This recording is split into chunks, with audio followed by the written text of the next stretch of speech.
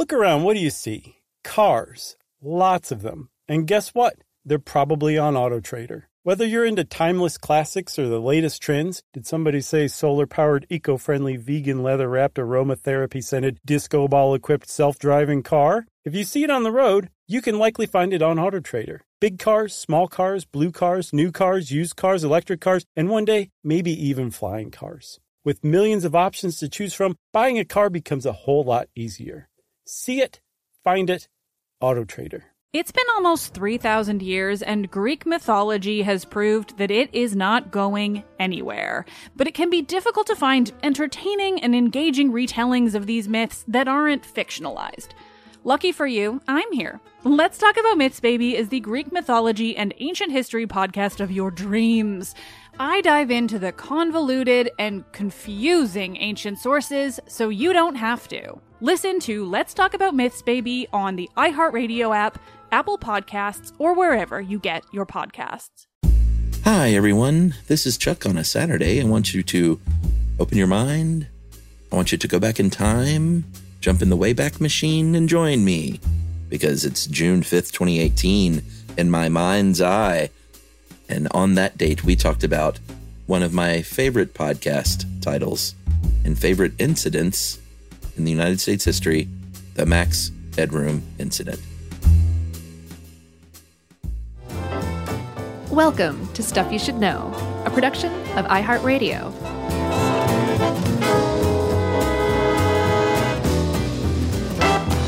Hey, and welcome to the podcast. I'm Josh Clark.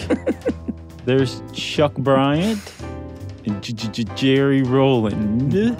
What do you think? Pretty good? It's pretty good. And this is Stuff You Should Know. Josh Headroom. Thank you. Yeah, I saw you over there with your earbuds today. You were working on this all day, weren't you? I watched season 1, episode 1. Oh, really? In full? Of Max Headroom. Like the last 10 minutes is still pending. Oh, okay. But it's crazy. Like Max Headroom himself doesn't show up until like 40 minutes into the first hour-long episode. But when he does, it's dynamite. So what are we talking about? We're talking about Max Headroom. That's right. Huge shout-out at the beginning of this to Vice.com, specifically Motherboard. Specifically, Alex Pasternak. Yeah, who wrote the article on Motherboard. And we used to blog a little bit for them back in the day. Remember that? Yeah, I don't think they like to talk about that or acknowledge it publicly. You don't think? I don't think so. Oh, I think it was mutually beneficial. I'll bet you can't find those on Motherboard anymore. I'm trying to remember. I'm sure they were like... I think I read one about driving a stick shift versus automatic or something weird. That's a big one. Yeah. We started out with an old-fashioned recipe, I think. Yeah, that was you. They were like, let's do better than this, guys. And we said no. And then they said, we got our own people. Yeah. We'll let somebody come in and ghostwrite for you. Yeah, so that Motherboard article was the basis. And from what I found, I mean, we used a lot of different sources on this, but this article entitled The Mystery of the Creepiest Television Hack is sort of the culmination, like the coup de grace? Sure. Of Max Headroom incident articles. Yeah, it actually... Really good job. Pasternak like very exhaustively investigated it and turned up new information, got a new understanding of it, and basically contributed to the mythos of it himself. Yeah. So way to go, Pasternak. Right. And what we're talking about is, if you don't know who Max Headroom at all is, we're about to set that up. Yeah, let's talk about Max Headroom. But if you were alive during the 1980s, then you probably know who Max Headroom is because, weirdly, for a brief few years, it was kind of a big pop culture thing. About 4 years by my calculations. Yeah. So starting in 1984, there was a movie called Max Headroom, so you know it's an important movie, 20 minutes in the future. Yeah. Right? And it was a kind of a cyberpunk movie, dystopian future, very Terry Gilliam, Brazilish. And I haven't seen that one, but it was basically where the character of Max Headroom was born, right? Yeah. And I think it actually formed the basis for the TV show later. In between the later TV show that you and I are more familiar with and that movie, Max Headroom was a pop culture sensation. He was a pitchman for New Coke. Oh, man. I went and watched an old ad. He was in an ad with Run DMC pitching New Coke. And I was like, doesn't get any more 80s than this. But it was actually a pretty cool ad, right? Did it say, here's a little story, a need to tell about a new Coke on the scene that you love so well? That was exactly word for word how that ad went. Right? Yeah. So let's back up a little more, right? Okay. Let's describe what Max Headroom is for the kids. Because I guarantee about 80% of our audience are like, what's the 80s? What's New Coke? Yeah. Who's Run DMC? Well, that's probably not true. But what was Max Headroom? He was billed as like the first virtual talk show host, right? Correct. Okay. Yeah. So he was played by a guy named Matt Frewer, who out of prosthetic makeup had that look anyway, very chiseled, square-jawed. He was not bald, but was he balding? Had very shortish. He had a receding hairline. Okay, but he kept it really, really short, so he kind of looked bald. Yeah. Here, this will explain it to all the kids at home. He was a colleague of Murphy Brown on the Murphy Brown television show. They're like, oh, that guy. I gotcha. Yeah. Not the painter, the other one, the love interest. I don't think I knew that. I never watched Murphy Brown, though. Oh, man, I hope it was him. I'm pretty sure it was him. Yeah? Yeah. Well, he's been around. He's still acting today. Sure.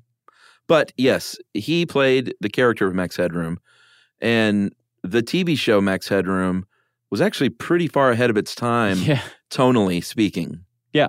So the whole premise of the TV show, his big last great gasp, that was actually the most serious of all of it, was where in the future, TV networks controlled the world. Yeah. And the station, the Network 23, that Matt Frewer's character, and later Max Headroom, who became his alter ego, worked for, were putting these things called blipverts out. Yeah, his character's name was Edison Carter at first. Right. And he was like an investigative journalist. Yeah. So he starts looking into these blipverts because the problem with blipverts, they are 30-second ads compressed into 3 seconds, and it's meant to keep you from changing the channel. The problem is that everybody watched so much TV by this time, they didn't move around, which meant that all of the electricity generated by their nerve endings wasn't burned off, is how the show explained it. So when their brains were assaulted with these blipverts, they kind of short-circuited, and all of that electricity that was just hanging around their bodies because they weren't moving at all during the day made them explode. But the network really liked blipverts, and they didn't want to get rid of them, so they decided to instead get rid of Edison Carter. Yeah, and the TV advertising at the time, or advertising in general, sort of, not only did TV rule the world, but the ads behind it was really the driving force. It sounds very familiar. It does. Everyone's like, I'd take a blipvert. Sure. Give me a 3-second ad on the podcast. Guys, it'll blow you up. So what ended up happening was the character of Edison Carter eventually was, there was an incident, not the Max Headroom incident, where he was left in a coma in an episode. The first episode. Oh, yeah, the pilot, of course. And the last thing he sees before falling into a coma is a sign that said Max Headroom, 2.3 meters. And so that's how he got the name Max Headroom. Right. It was in like a parking garage, and it was basically saying this is the overhead clearance is the way it's put in the United States. Yeah. Right. So that's the name Max Headroom, right? But he was an AI character. Right. So the evil TV network got a hold of him, uploaded his brain, and they originally did this with the intent of bringing Edison Carter, because again, he was like their star reporter. Yeah. Bringing him back in virtual form. So they created an artificial intelligence. Well, it was kind of glitchy and blippy, and it looked weird.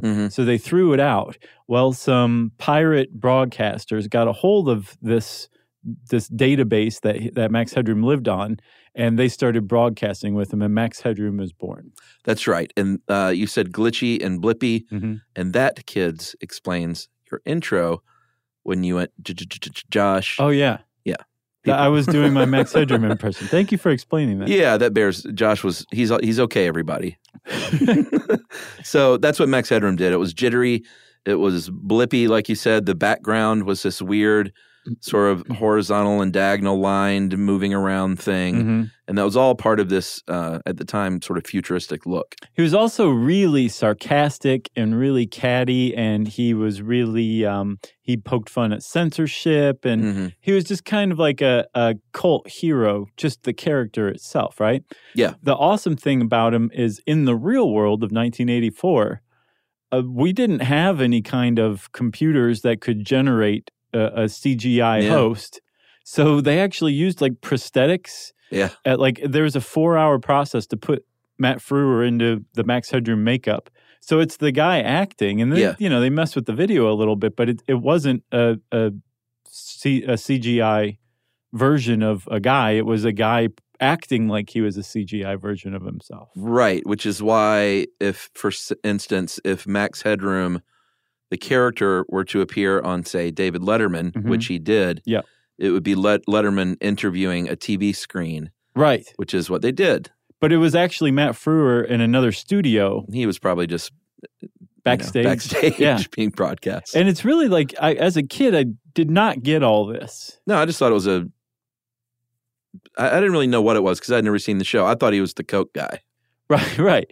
And I think I'd seen the show a little bit. I was like, this is way too grown up for me. But I think I just kind of took it on faith that he was computer generated or something like that. I didn't really think about it much. But now as an adult looking back, I'm like, that is brilliant and really difficult. Yeah. And the fact that they did this and pulled it off as well as they did, it's a pretty amazing thing, right? Yeah. And you can kind of understand how Max Headroom, with all that information now, became this kind of cult icon, especially among cyberpunks at the time. And what? Just keep saying cyberpunk. So let me. I'm not like particularly well versed in like what constitutes cyberpunk, but like it's like pornography to a Supreme Court justice. Like I know it when I see it, right? Sure. So if you watch the Max Headroom show, you're like, yeah, that's cyberpunk. RoboCop is supposedly cyberpunk, right? It's like a bleak technological future where people are controlled by almost down to their minds by the government or some corporation or some amalgamation of the two. That's pretty cyberpunk, right? So at the time, you had what are called geeks and nerds, but they are not really what you would call a geek or a nerd today, right? Yeah. Somebody who wears like glasses that don't actually have prescription glass in them. Do people do that? Some people do. I did that in the 4th grade. Well, then you were a geek, apparently. No, I was a prep, and I wore those little tortoiseshell round preppy glasses because that was a cool look. Yeah. And actually went in, it's one of my least proud moments fashion-wise. Yeah. Is I actually bought fake glasses and wore them around for a while. Do you have photos of those? I'd really have to dig through some boxes. I think I speak for everyone when I say start digging. Dig. Yeah, it was not my proudest moment. Yeah, I'd like to see that picture. All right. So at the time, people who were geeks and nerds, that whole culture was very much derided and pushed around. I mean, look at Revenge of the Nerds, right? Yeah, exactly. Like, they came out on top. I watched a little bit of that just the other night. This is probably the earliest celebration of nerd culture. It was not something that was, like, venerated or subscribed to by anyone who wasn't a genuine nerd or geek. And these were a very rarefied group of people who really knew what they were doing with computers at a time when almost no one else did. Yeah, early adopters across the board. Very much so, right? So Max Headroom's kind of a cult hero to this guy. And that kind of sets up what happened on November 22nd, 1987, in a little town called Chicago, Illinois. The city of industry. The city of angels. The city that doesn't ever sleep. Never. The Windy City. That's it. There you go. Of all time. The Windy City of all time. Yeah. Yeah, so that sets the stage. We know who the character of Max Headroom was. Then at 9:14 p.m. Wait. Yes? Are you sure I set the stage? I think so. Did we set the stage fully here? It looks nice. All right, let's do it. So at 9:14 p.m. on that November night in Chicago. 4 days before Thanksgiving. Yeah. So everyone was in that frame of mind. Right. put yourself there. I think that helps a lot. It helped me at least. Sure. Okay. Football season's going on. Yeah, as a matter of fact, just that very day, the Bears had beat the Lions. Yeah, which, it was a long time ago because the Bears won a football game. Oh, ouch. I know. The people in the Windy City of all time are not going to be happy with you for that. The Windy City of all time. Oh, and there's a sportscaster on local Channel 9, Dan Roan, R-O-A-N, and he was going over the highlights of that football game. Then all of a sudden, right in the middle, the broadcast signal goes, right. It makes those noises, and then over at WGN, the control room, they were like, what's going on here? We have no idea what this is. I think the exact quote was, "Guh?" What? So what happened was they eventually, what they were doing at the time was, and this is how, we're not going to go into the weeds here on how broadcast signals work. No. But what they did back in the day was they broadcast microwave transmissions to antennas at the top of the tallest buildings of whatever city that they were in. For local TV. For local TV, which is, there was cable at the time, but Sure. local TV still kind of ruled. Yeah. In the sort of in the late 80s. Right. So It's starting to segue to cable. Yeah, for sure. Cable is, kind of a thing, but if you were a local TV station, you still had pretty big market share, I would For guess, sure. right? Especially WGN in Chicago. It's like Chicago's station, right? Absolutely. So what I think you were saying is that in a studio, whatever they're recording or shooting or playing on their little videotapes, they're beaming that from the actual studio to a transmitter, say atop a very tall building, and then that just kind of bounces around to other transmitters, and that's how everybody in Chicago gets their WGN signal, right? Right. So all of a sudden, during this sportscast, it skitzes out, and then all of a sudden you see a guy in a suit wearing a Max Headroom mask, and there was no audio. That was, I guess, the problem with this first intrusion. And it's called a broadcast intrusion. Yeah. But you couldn't hear anything. But I'm sure it was certainly distressing to a viewer to see this kind of weird thing happen. Especially a viewer who wanted to know what the heck happened between the Bears and the Lions that day. Sure. And the whole thing lasted, I think, like 11 seconds or some very short amount of time. Yeah, this was a short one. Before the WGN engineers went and switched to the backup transmitter and I guess transmitted on a slightly different signal. Yeah. And brought the broadcast, the sportscaster back on. And Dan Roan was like, if you're wondering what just happened, so am I. Right. There's a chuckle in between. I wasn't going to do my impression of it. You should. But it's good. You should watch it. Like somebody, just go look it up. Right. So federal investigators, the FCC that is, was called in to investigate what technically is, well, not technically, it's a crime to do so. And then just a few minutes later, they thought, well, this is probably coming from inside the building. And so that's the first place they started looking. They said the intrusion's coming from inside the building. Exactly. They didn't find anybody, though. It was, as you'll see after we explain further, it would make sense that you would look in the building. Yeah. Right? For something like this. Inside job. It apparently was not an inside job, at least as far as the WGN engineers search was concerned, right? That's right. So that was at 9:14.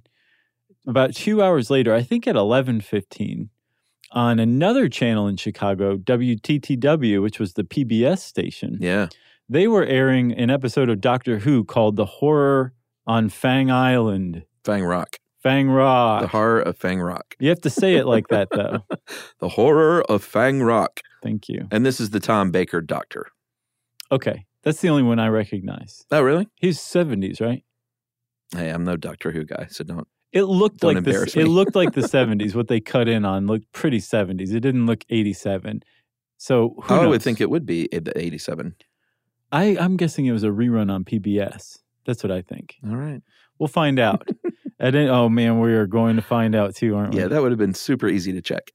Yeah, it would have. At any rate, the in the middle of this Doctor Who episode, it suddenly cuts out again, and now you've got what appears to be the full run of this Max Headroom intrusion. Yes. Instead of 30 seconds, this one was a minute and 22 seconds. Mm-hmm. And right now, I would say if you are somewhere where you can pause and go to a online video carrier of your choosing and type in Max Headroom incident, spend the next minute and 22 seconds watching it.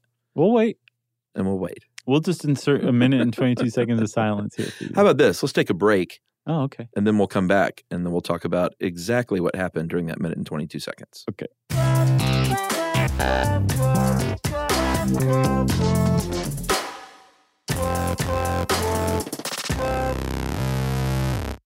Who hasn't heard names like Achilles or Odysseus, Cassandra, Medusa? But how much do you know about them from the ancient world? Let's Talk About Myths, Baby is the podcast bringing the ancient sources to life. Greek myth and history is timeless, and unless you've been living under a rock, you have seen just how true that is today. But there is so much more to these characters and stories than what pop culture can do justice. I'm Liv Albert, the host of Let's Talk About Myths, Baby, and every week I bring you stories from the ancient world, both mythological and historical, to breathe new life into these thousands of years old stories. I'm also regularly joined by some of the most brilliant names in the field of archaeology and ancient history, authors of your favorite retellings from today, and everyone in between. Join me as I dive into the wild world of the ancient Greeks and their stories. Listen to Let's Talk About Myths, Baby on the iHeartRadio app, Apple Podcasts, or wherever you get your podcasts. Parents, if you've ever experienced bedtime battles with the kids, I'm going to let you into a little secret. I'm Abby, a mother of 2, and I had these battles myself. Endless excuses, delay tactics, and many tears and tantrums. But I've created a solution. The perfect kids podcast that makes bedtime a dream. It's called Koala Moon, and it's hosted by me, Abby. With over 300 episodes, packed with original stories and sleep meditations, Koala Moon makes bedtimes easy and enjoyable.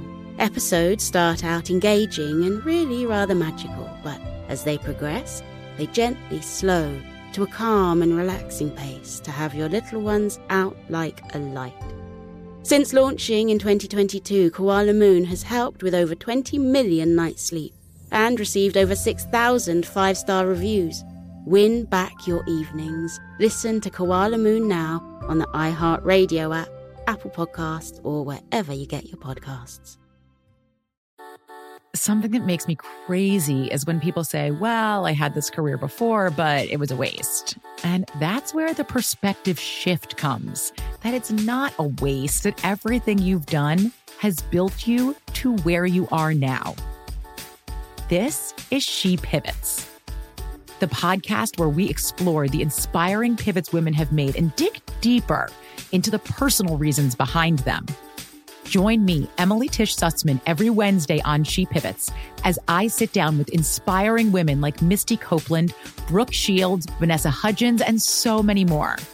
We dive into how these women made their pivot and their mindset shifts that happened as a result. It's a podcast about women, their stories, and how their pivot became their success. Listen to She Pivots on the iHeartRadio app, Apple Podcasts, or wherever you get your podcasts.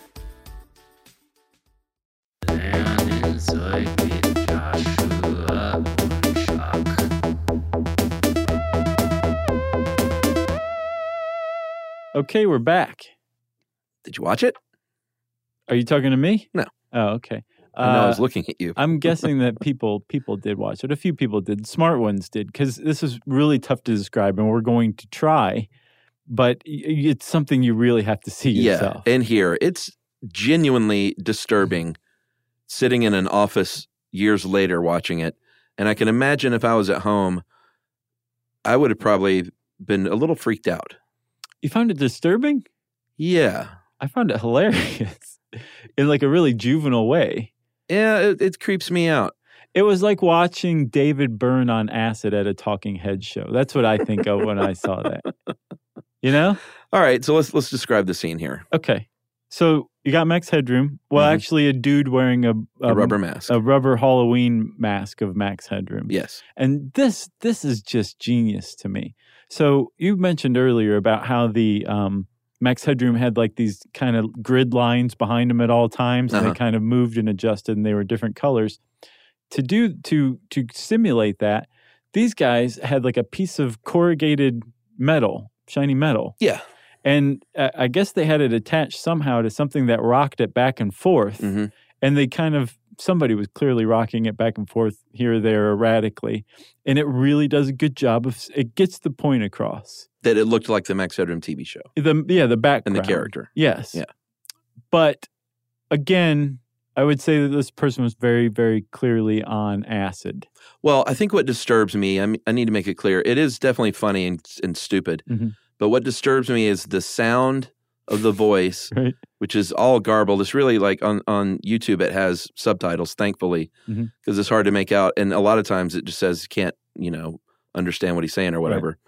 Right. And the garble quality and just the random weirdness that's going on. Right. It's not like, it was creepier to me than if V for Vendetta dude had to come on, Guy Fawkes had to come on and said, we are coming into your thing to tell you this about this. Right. This was just so weird and all over the place. It was creepy to me. Yeah, well, yeah. I see what you mean. Like you're watching somebody. It's nonsensical. Somebody's brain slightly damaged. Yeah, I felt like I was watching somebody lose their mind. Right, okay. Yeah.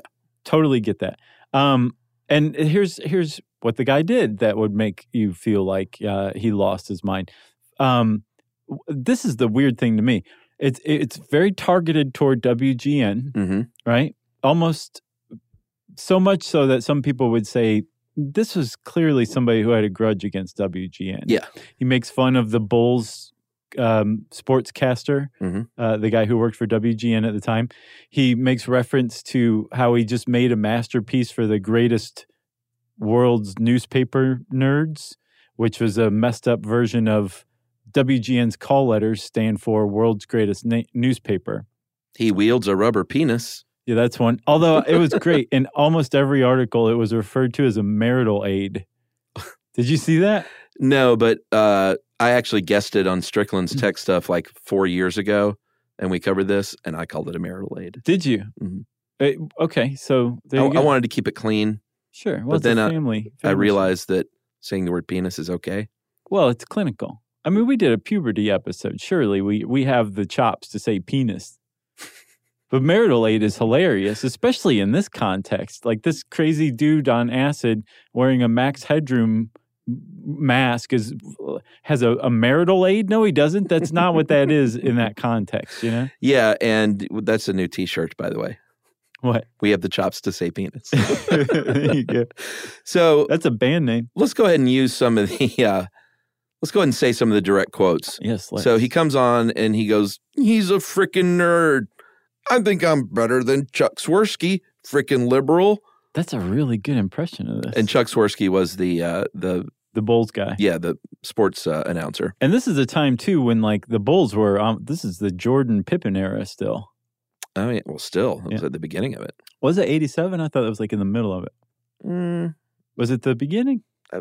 Pretty early-ish, let's say. I wish these days that I would have been more cognizant and like more into basketball than like I am now. See, that's when I was the most into it.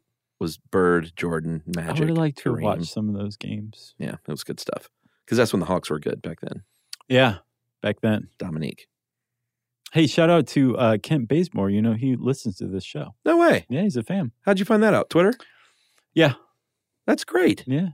Man, I love Baze. I know. How do you not love Baze? He's awesome. Man, he's bright red right now. That's so cool. All right, so Chuck Swirsky's freaking liberal. He's wielding the rubber penis.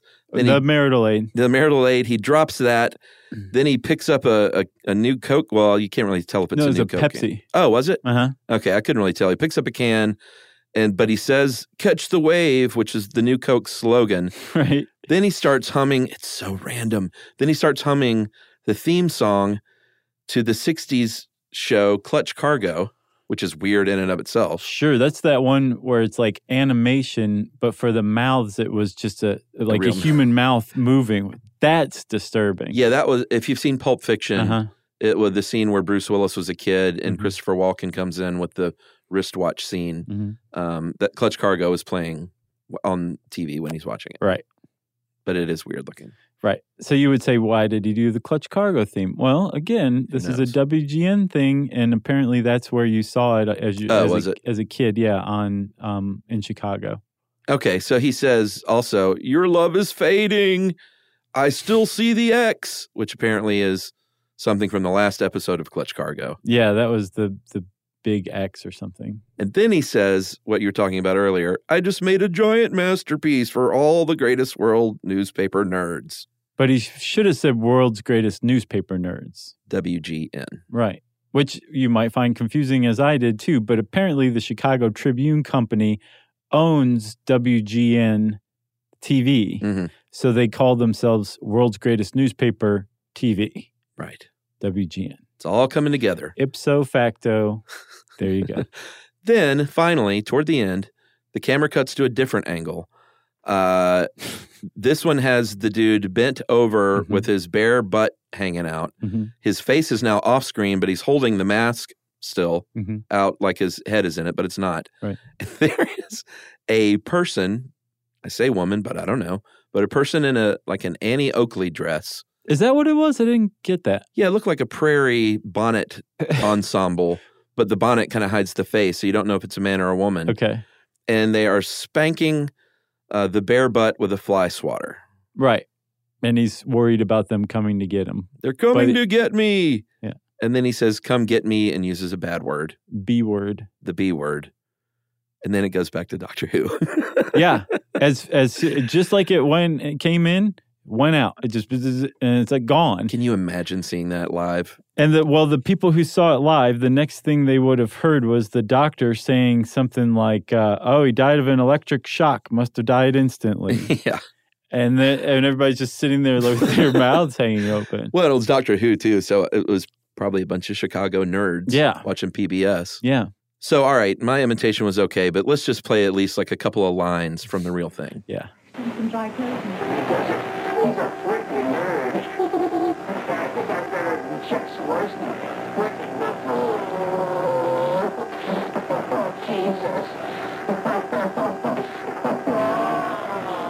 All right.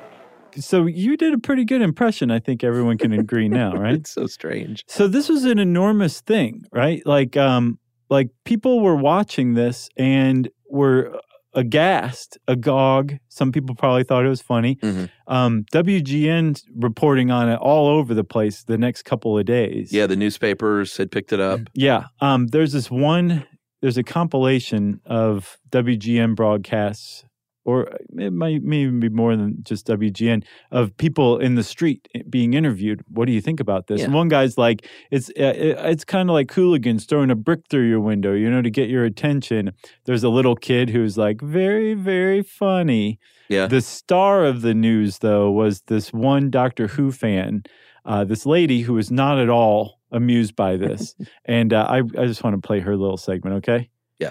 It annoyed some viewers. No, I just thought it would be just a slight mess up, but that in the middle of the tapes, it's going to be... We're going to have to tape over it. I just think that's the funniest thing out of the whole thing. Well, another guy said he wanted to smash his TV. He was so angry. Yeah, I didn't see that guy. I saw that in the Pasternak article. So funny. Yeah, he was mad. So there was a lot of mixed reaction, but the voice from on high that came from the FCC, who you said were called in pretty quickly. Yeah. They were like, this is no laughing matter. You might think it's funny. It's not very funny. Okay, it's kind of funny, but not really. And you can get $100,000 fine and a year in jail for this kind of thing. So stop doing it. But by this point, it was actually a federal offense. It was a felony. A felony offense. Wait, what was that? Dazed and Confused. Oh, okay. Yeah, Tampering right. with the mailbox is a felony offense. I was like, wait a minute. I know that from somewhere. So the FCC gets involved, and this is really interesting in this article. The FBI got involved, too. FBI was involved, Chicago PD. Like, they were looking into it. Apparently, it has become obvious to me that I say the word apparently a lot. Really? A lot. I was listening to an episode, QAing an episode, and I was like, stop saying apparently, Josh. Yeah, I've started to after 10 years, I've started to notice some things about my own self. It's like a tick. I try to just avoid it. I try to too, and normally I can, but man, it just came welling up into my awareness. Well, recently. apparently, it's not a big deal. I'm going to have to get over it. At any rate, there were a lot of different agencies working on this, but the trail went cold pretty quick. And you remember how you said that the WGN engineers started looking around the station? Yeah. I think what they were looking for was this. Somebody physically patching in to the transmission network, the cables. Wearing a Max Headroom mask. And yeah, either playing a videotape, which it seems pretty obvious. It was pre-taped, yeah. It was pre-taped. Or doing something like in a studio. But that they would have to physically patch into WGN's transmission network. Yeah, it's like when a car doesn't work and I open the hood thinking I'm going to see a squirrel gnawing on a cable that's in two pieces now. Right. And frayed at the ends. Right. Now imagine that squirrel wearing a Max Headroom mask and being on acid, okay, with a marital aid. Yes. So, and at first, the FCC and the FBI and anybody who was in the know basically said this was a very sophisticated attack. Mm-hmm. It would have required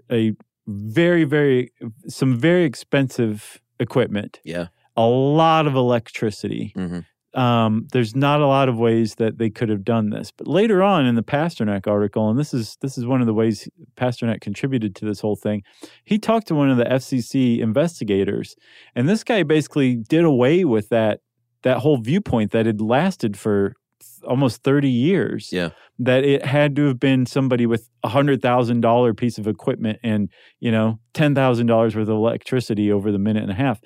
He was saying, no, you could probably have gotten the equipment needed for this new for $10,000 at the time. Yeah. Or you could have probably bought it for used for just a fraction of that.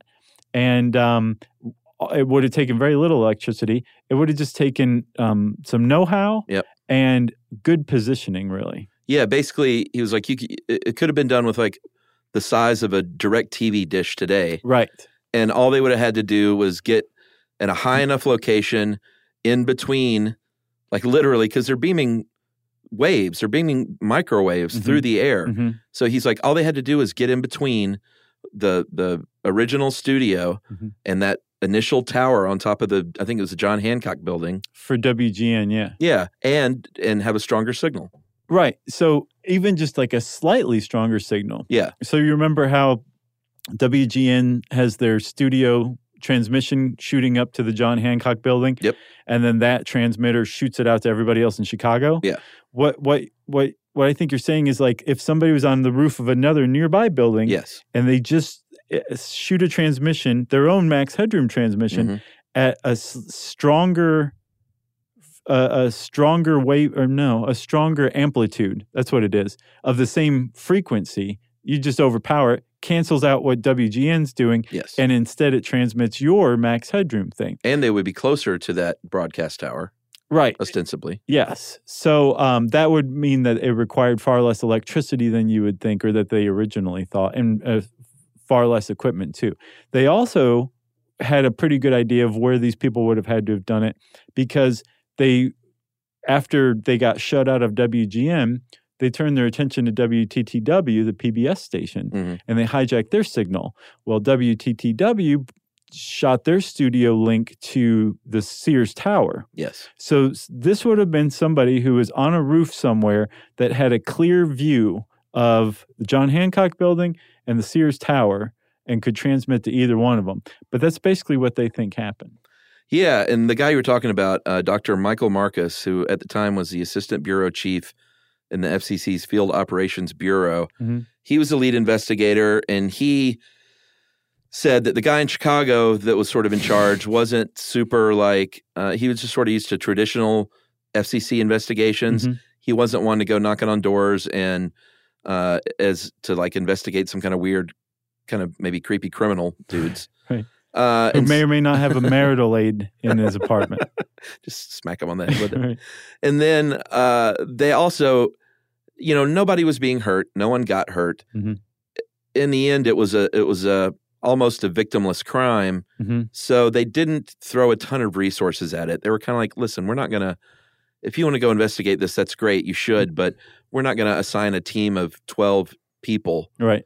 to try and crack this case of a bunch of nerds who did a weird thing for a minute in 20 seconds. And I think the longer it went on and there was no more of these intrusions from these guys, the fewer and fewer resources they had to work with, and it just kind of fell to the wayside. But what's interesting is in the beginning they said it would take somebody with a very expensive piece of equipment, a lot of electricity, and a lot of know-how. And today, the only one of those that's remaining is a lot of know-how. There wouldn't have been a lot of people running around Chicago who would have known how to do something like this. Yeah. So it's kind of surprising, even with very few resources, that no one has ever been really implicated in this one. Yeah, I don't think we said. No, they still don't know who did this. It's an unsolved mystery. Yeah. Like Dennis Farina and Robert Stack love this one. The FBI, for their take, started concentrating on the actual video. They had the technology at the time, which is kind of funny now to think about it. Mm-hmm. But they're the only ones who had the technology at the time to actually make enhanced frames of this videotape and print out, pictures, enhance them. And they were kind of focused on this upper right-hand quadrant, as they say, where the Annie Oakley was spanking with a fly swatter. I don't know why they were so into that. But they said, we're trying to get clues on the actual location of the people who made the tape, not necessarily where they broadcast it from, but where did they shoot this thing to begin with. Right. But there was very little to go on aside from that spinning corrugated metal, and that could have been literally anywhere because it's a really tight shot. It really is, yeah. And there was very little evidence given in the video. Yeah, I mean, it says that they were looking at industrial warehouses and things, but that could have been in an apartment living room. I mean, it wasn't like the door was attached to anything. It was freely spinning back and forth. So it did make sense. Not the best lead, right? No. So over time, and again, this is weird too. It's not so weird that the FCC or the FBI didn't find who did this if they weren't really looking very hard. Yeah. What's really weird is that no one has been like, it was these guys. I was there. I know these dudes. It was these guys. Statute of limitations is done. Like, who cares? Yeah, after 1993, these guys would have gotten off scot-free because the statute of limitations for this one was 5 years, right? I'm shocked that no one later said, hey, that was me. Right. I'm Soy Bomb. No one's done that, right? Yeah. There was some very early forum, like message board stuff took the form of bulletin board services, I think. Yeah. BBSs. Really early geek culture. Like Matthew Broderick dialing something with his phone and then putting it on that weird little modem. Commodore 64 thing. The modem, Yeah. To like transmit the dial tone over the telephone system. Right. So that's what like the level of technology that these people were dealing with. But they were communicating with each other over like this proto-internet, these bulletin board systems. And 2 days after this, a guy named the Chameleon posted basically what you and I said about how all it took was these guys to go up on a tall building and overwhelm the WGN and the WTTW studio links. And ipso facto, I'm a big fan of that, by the way. This intrusion was successful, right? Yeah. 2 days, not 2 years, not a year ago. 2 days after it, somebody was on there explaining how it went down. So somebody knew this, right? Yeah. But only two theories have really ever come to light as to who it was. One you can basically just throw right out, and the other one it turns out to have been a dead end. Yeah, the first one that you were talking about that doesn't really hold water was and this was a rumor online for a while. It was a musician named Eric Fournier or Fournier. Fournier. I had a friend in preschool, I think, named Fournier. Yeah, that's how it was spelled. Mm-hmm. Fournier. Actually, I don't know how it's spelled. I couldn't spell back then. So this guy was in a band, and he did this weird, super creepy YouTube series called Shay St. John, mm-hmm. Shaye. Did you watch it? Oh, yeah. Love it. Yeah, I knew that you would love it. Love It's right it, up your alley. Yeah. But this is genuinely unsettling, too. I'm with you on that. So it kind of fit in that he was doing these weird things. He had this band. They were in Bloomington, Indiana, not too far from Chicago. The Blood Farmers. Yeah, the band was the Blood Farmers, and they did these weird music videos, and they thought, this is the kind of guy that would have done that. And the thinking was that he went to go broadcast one of their weird music videos as a broadcast intrusion, but chickened out at the last minute because they would have been found. Sure. And then ended up just improvising. That part makes a little sense because it definitely seems improv. It does, but it was also videotaped, remember? So that means he would have had 2 videotapes with him. What do you mean? So if he was gonna play the music video and said, I'm not gonna do that, he would have had to have brought this other videotape and played that as a backup. Hold water. The other thing is apparently see, I just said apparently again. Alex Pasternak from Motherboard contacted some of Furnier's friends because Furnier died in 2010, but his friends are like, absolutely not. Even some of the Blood Farmers are like, it wasn't him. Like, I know what you're saying, and he did the whole Shea St. John thing, but this was not him. It was not quite there. He didn't know what he was doing with he wouldn't have known any broadcast stuff or video editing or anything like that. Yeah, so this other one to me seems pretty promising. Mm-hmm. So we flash forward to when did this actually happen? Was this like as by the time Reddit had come around? Wasn't it on Reddit? Yeah, I think it was about 25 years after. So it would have been in 2007. Yeah, so there's this guy. 2012, 13. Okay. Sorry. There was this guy from Chicago named Bowie Pogue. Sure. P-O-A-G. I didn't have any friends with that last name. Right. When I was a kid. And he was one of the kids hanging around those BBSs in the 80s in Chicago. From the sounds of it, he was on the younger side. He was 13, and even as a 13-year-old geek, was very much intimidated by the older geeks in that crowd. Mm-hmm. And so wasn't boisterous. He was sort of like, hey, I'm kind of hanging out here and not saying much, and don't notice me. I just want to ingratiate myself. And you guys can get me drunk for laughs if you want.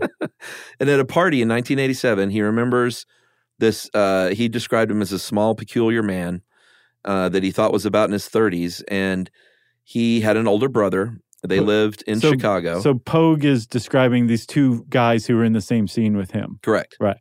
Yeah. And he had, they lived with his girlfriend downtown, or about 10 miles from downtown Chicago. Mm-hmm. And they had the know-how. They were super into computers early on.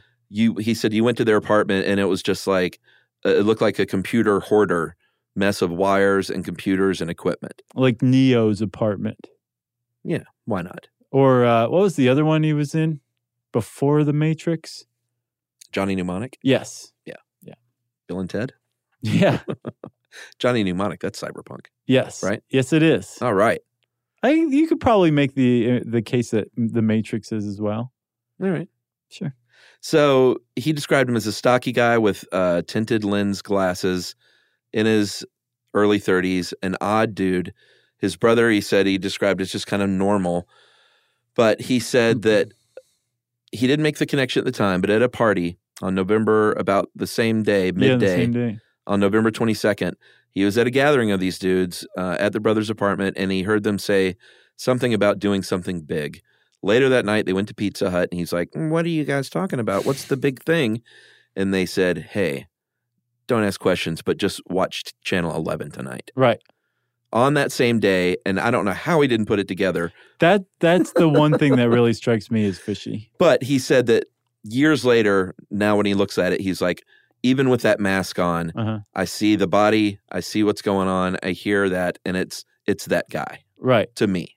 But 25 years later, he was there that day. They tell him to watch that night, and he didn't put it together for 25 years. That, to me, is the one fishy thing. Well, and he has been called out as fishy. Sure. I'm sure he knows that it's kind of fishy. Yeah, so the guy, the motherboard, Pasternak, reached out and he said, can you still get in touch with these guys all these years later? He said he sent them messages via Facebook. I don't even know if they saw him. They didn't get back. Mm-hmm. Then in a last-ditch effort, he sent them certified mail he found out where they lived, never heard anything back. And he was like, hey, it's clear that these guys don't want to be talked to. Right. So you want to take a break? Yeah, let's do it.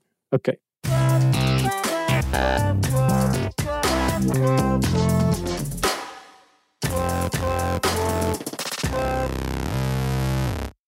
Who hasn't heard names like Achilles or Odysseus, Cassandra, Medusa? But how much do you know about them from the ancient world? Let's Talk About Myths, Baby is the podcast bringing the ancient sources to life. Greek myth and history is timeless, and unless you've been living under a rock, you have seen just how true that is today. But there is so much more to these characters and stories than what pop culture can do justice. I'm Liv Albert, the host of Let's Talk About Myths, Baby, and every week I bring you stories from the ancient world, both mythological and historical, to breathe new life into these thousands of years old stories. I'm also regularly joined by some of the most brilliant names in the field of archaeology and ancient history, authors of your favorite retellings from today, and everyone in between. Join me as I dive into the wild world of the ancient Greeks and their stories. Listen to Let's Talk About Myths, Baby on the iHeartRadio app, Apple Podcasts, or wherever you get your podcasts. Parents, if you've ever experienced bedtime battles with the kids, I'm going to let you into a little secret. I'm Abby, a mother of 2, and I had these battles myself. Endless excuses, delay tactics, and many tears and tantrums. But I've created a solution. The perfect kids podcast that makes bedtime a dream. It's called Koala Moon, and it's hosted by me, Abby. With over 300 episodes, packed with original stories and sleep meditations, Koala Moon makes bedtimes easy and enjoyable.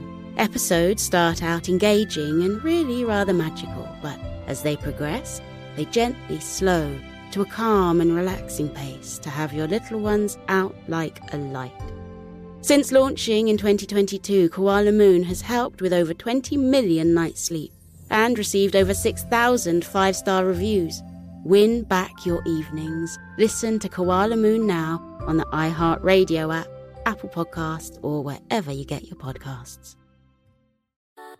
Something that makes me crazy is when people say, well, I had this career before, but it was a waste. And that's where the perspective shift comes, that it's not a waste, that everything you've done has built you to where you are now. This is She Pivots, the podcast where we explore the inspiring pivots women have made and dig deeper into the personal reasons behind them.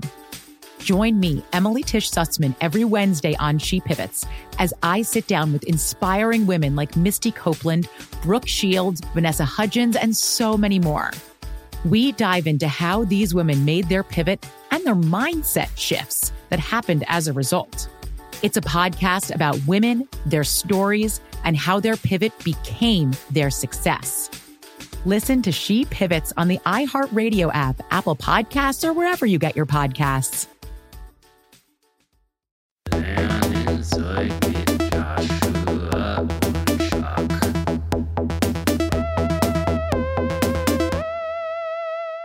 So that's where it stands right now. Like nobody knows who is behind it still to this day. Crazy. It is crazy. And as a result, this Max Headroom hack has taken its place in like the pantheon of geek culture and of hacker culture. And rightfully so, you know? Oh, it was legendary in its own way. That's right. You got anything else? I got nothing else on this one. Cool, man. Well, if you want to know more about Max Headroom, you should start by checking out this amazing motherboard article by Alex Pasternak. And since I said amazing, it's time for listener mail. I'm going to go with the Allman Brothers Eat a Peach from Emojis. I don't know if this is true, but it's fun. Okay. Wanted to talk about when Josh talked about the Allman Brothers Band factoid, because I think it's actually a cool factoid. Duane Allman was once asked by a reporter what he was going to do for the war effort in Vietnam, and his response was, "I'm going to eat a peach for peace." Duane died not long after that album, and Eat a Peach was released posthumously. So he contends, Jesse Gaudet, that is where the album title came from, and that Eat a Peach was not Eat a Bud. He or she, I guess. Jesse could go either way, huh? Yeah, as always, keep up the good work. I'm currently brewing beer and listening. Tell me where to mail some bottles. Okay. Or come pick them up in Salt Lake City. All right. We'll do both. Sounds like a challenge. Right. They're too heavy. That's right. You can't pick them up. Thanks a lot, Jesse. Appreciate that, even though I still think I'm right. If you want to contend that something one of us said was incorrect, we love that stuff. You can tweet to us at SYSK Podcast or Movie Crush. You can hang out with us on Facebook.com/StuffYouShouldKnow. You can send us an email to StuffPodcast@HowStuffWorks.com. And as always, join us at our home on the web, StuffYouShouldKnow.com. Stuff You Should Know is a production of iHeartRadio. For more podcasts from iHeartRadio, visit the iHeartRadio app, Apple Podcasts, or wherever you listen to your favorite shows.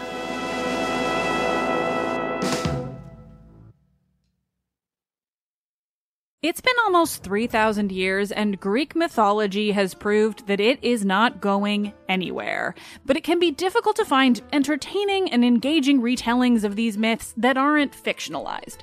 Lucky for you, I'm here. Let's Talk About Myths, Baby is the Greek mythology and ancient history podcast of your dreams. I dive into the convoluted and confusing ancient sources so you don't have to. Listen to Let's Talk About Myths, Baby on the iHeartRadio app, Apple Podcasts, or wherever you get your podcasts.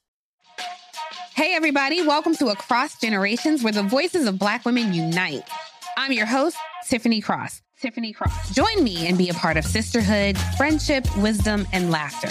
We gather a seasoned elder, myself as the middle generation, and a vibrant young soul for engaging intergenerational conversations. Prepare to engage or hear perspectives that literally no one else has had. Listen to Across Generations podcast on the iHeartRadio app, Apple Podcasts, or wherever you get your podcasts. Imagine you ask two people the same 7 questions. I'm Minnie Driver, and this was the idea I set out to explore in my podcast, Minnie Questions. This year, we bring a whole new group of guests to answer the same 7 questions, including Courtney Cox, Rob Delaney, Liz Phair, and many, many more. Join me on Season 3 of Minnie Questions on the iHeartRadio app, Apple Podcasts, or wherever you get your favorite podcasts. 7 questions, limitless answers.